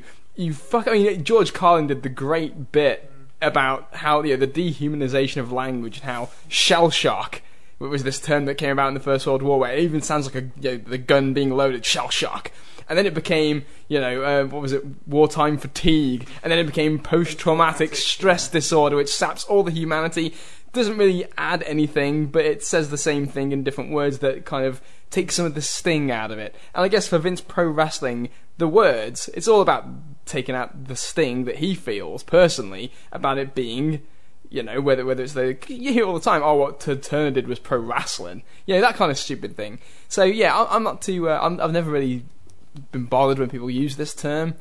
False advertising, I'm kind of ambivalent to it, so I'm kind of I'm hoping that someone's going to sway me. I'm just going to say again, in a show, and it's like, just say wrestling, but you're forcing sports entertainment as a phrase instead, in lieu of wrestling. Yeah, I fucking hate that. Yeah, but. And they don't use the phrase wrestling, they use the word competing. Yeah. I think that's one of the key points. That is one of the key points as well, though, which is the banning of the term wrestling. In-ring competition. Because that is very much where it falls under false advertising. It's one thing to say this is wrestling, and also using the term sports entertainment to describe it, because it's a relatively accurate description. It's not as precise, but it's relatively accurate. But the moment you stop, you ban outright talking about it as wrestling, that's where it starts to become false advertising in my eyes, because you are specifically avoiding mentioning what it really is and just using the umbrella term. That's what people have who these different connotations. Yeah, that's what people own, millionaires who have acquired a football team. It's suspicious if they come along and go, "Yeah, I own a sports group." It's what's he trying to hide? It's a level of false advertising and bullshit, and bullshit is the key word here, just as much as false advertising, that I think it comes down to. I remember being on a train to watch to go to some WWE show, and of course you got your kid fans there, and it always stuck in my mind when one kid stole another kid's toy belt. And the one kid complained to the parents about how he's taken my championship. Oh, and I remember thinking to myself, wow, I can't believe that. But you never hear anybody say sports entertainment other than them themselves, you know what I'm saying? That no one says, I'm going to the sports entertainment tonight. And that to me is where the false advertising comes in, because they're trying to sell it as something with a different connotation, and when it comes down to it, nobody buys the bullshit in this case. Yeah, I'm kind of like on the same basis as Austin here, where like this whole kind of rephrasing of everything just pisses me off.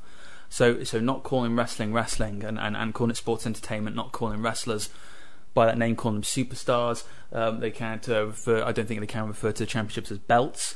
It's just this over kind of, as you said, this overabundance of like Vince just trying to move as far away from what his actual product is. It's just this thing and you mentioned with the kid with the championship and so on. It's just like people still know it as wrestling, okay, no matter how much they change it, right? It's the old Sif and Jif freaking thing, like no matter Marathon, Snickers, whatever, no matter what Opal Fruits is the main one, Opal Fruit Starburst, right? Whatever you change anything to, people know what it was. You can't really change it once it's like, as we mentioned a phrase before. Once it's let out, you know, you can't really change. If you turn around and say, "Oh, what do you like?" Then I like wrestling. What's wrestling?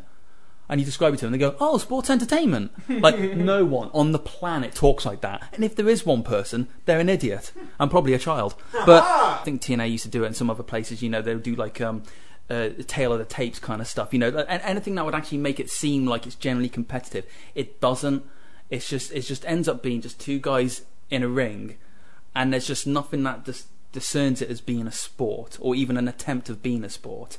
And it just gets into this kind of weird muddled ground of like, you can't describe it out and out as a sport because you'll be laughed at, and you can't describe it out and out as entertainment. So just kind of call it a sports entertainment, whether it's separate or together. I just kind of don't buy it. You know, say for isn't professional wrestling false advertising? Because that's implying it's amateur wrestlers who are now getting paid to do it.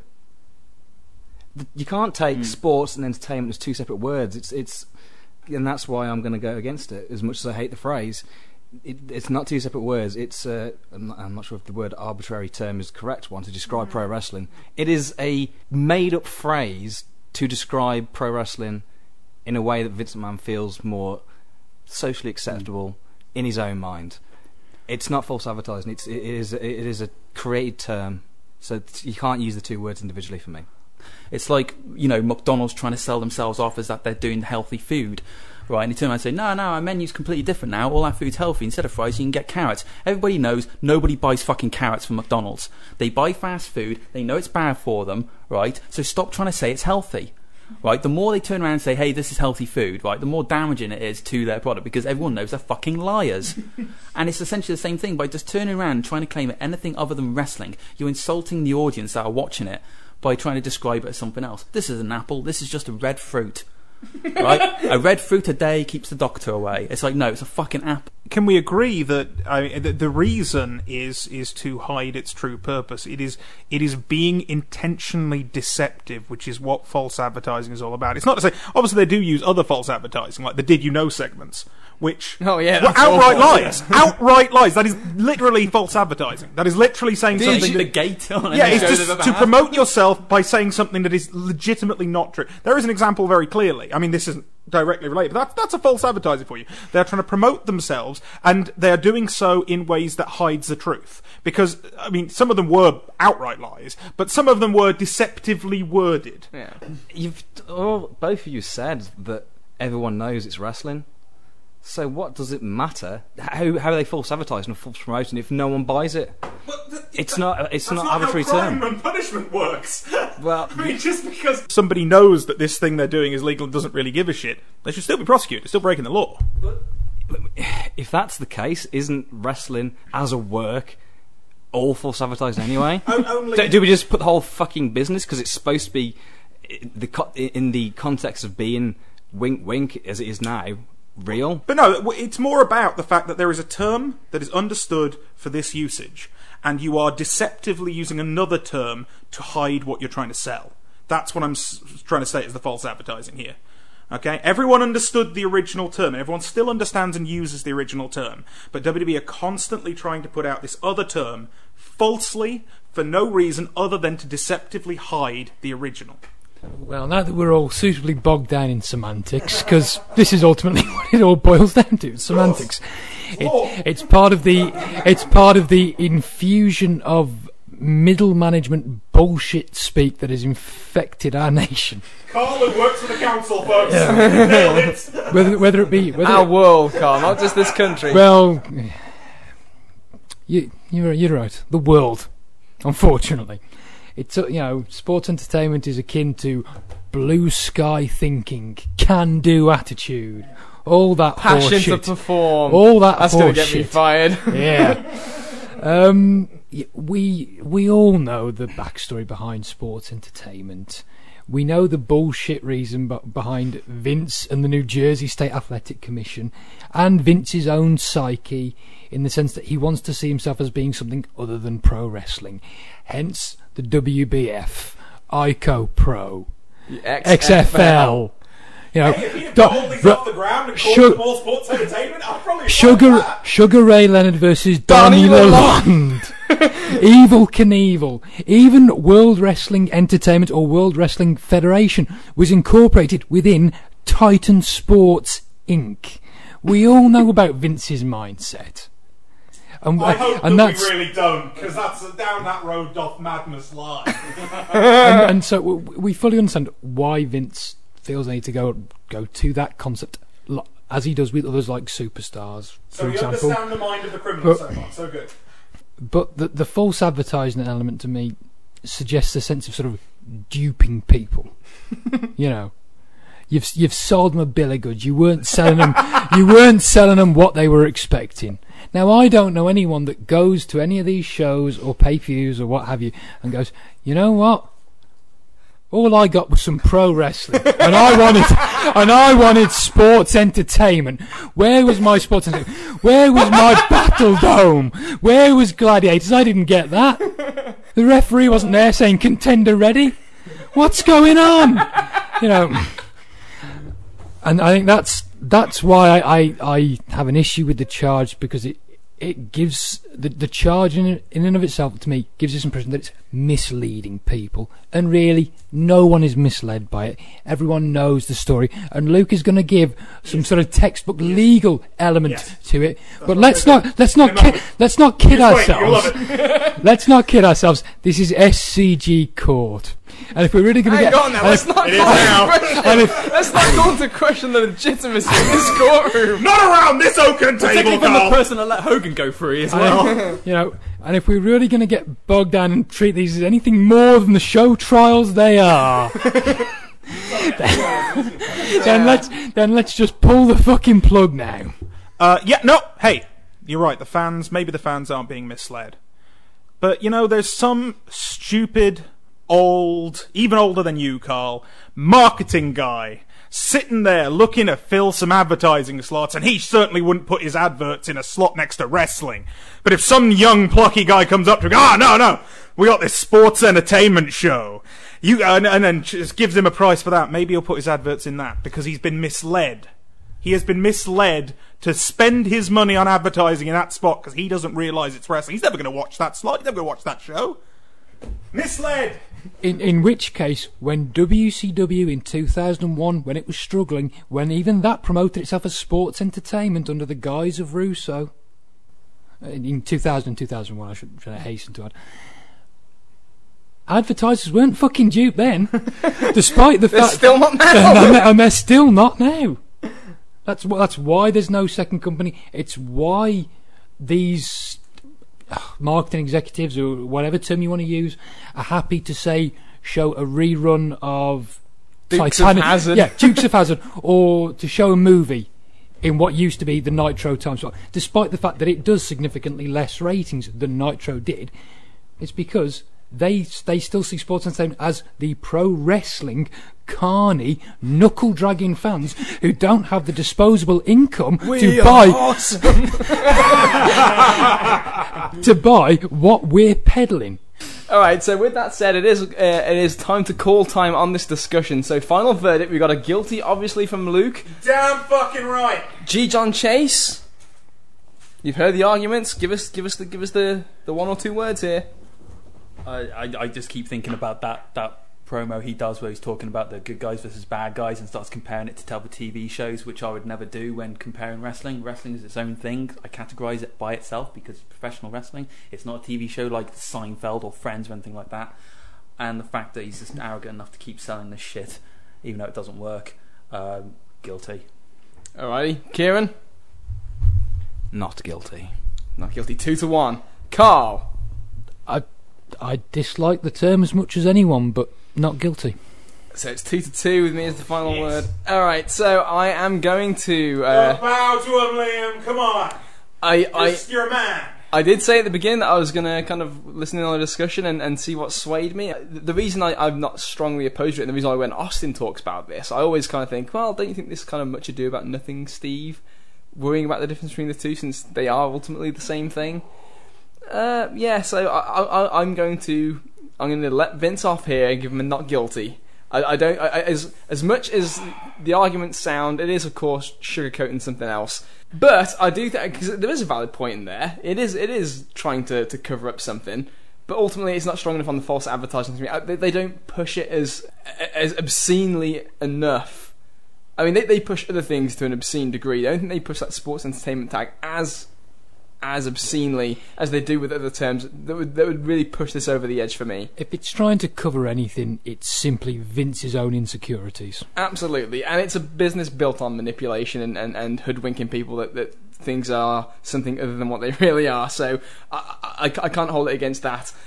So sorry. So if it had been rephrased differently, so it wasn't just sports entertainment. There, it's just generally just false advertisement of every aspect of the company, like say like the superstar, anything like that. So it's not just limited to just the sports entertainment moniker itself, but everything else that they falsely advertise. This is what it comes down to for me. It's not false advertising. It's linguistic jiu-jitsu. Ooh, beautiful. That to me is what that is, which is why I'm giving it the not guilty verdict. So Vince runs away scot-free, no punishment there for Vince McMahon. It's nice that the S in SCG stands for semantic, doesn't it? Yeah. So with that said, we've gone through 6 cases today. This has been a lot of fun, gentlemen. A lot of interesting topics we've gotten to throughout the course of this show.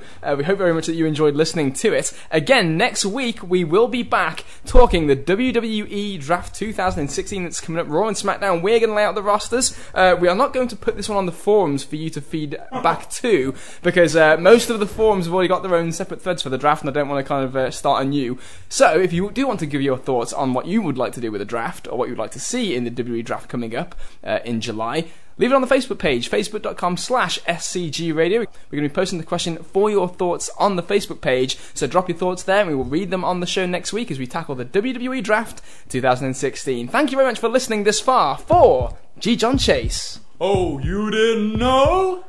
For Carl Jones. Luke, can I have my pills back?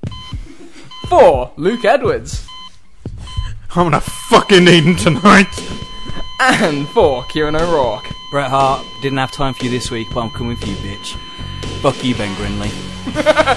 I am Liam O'Rourke and we're out of here. Talk to you next week.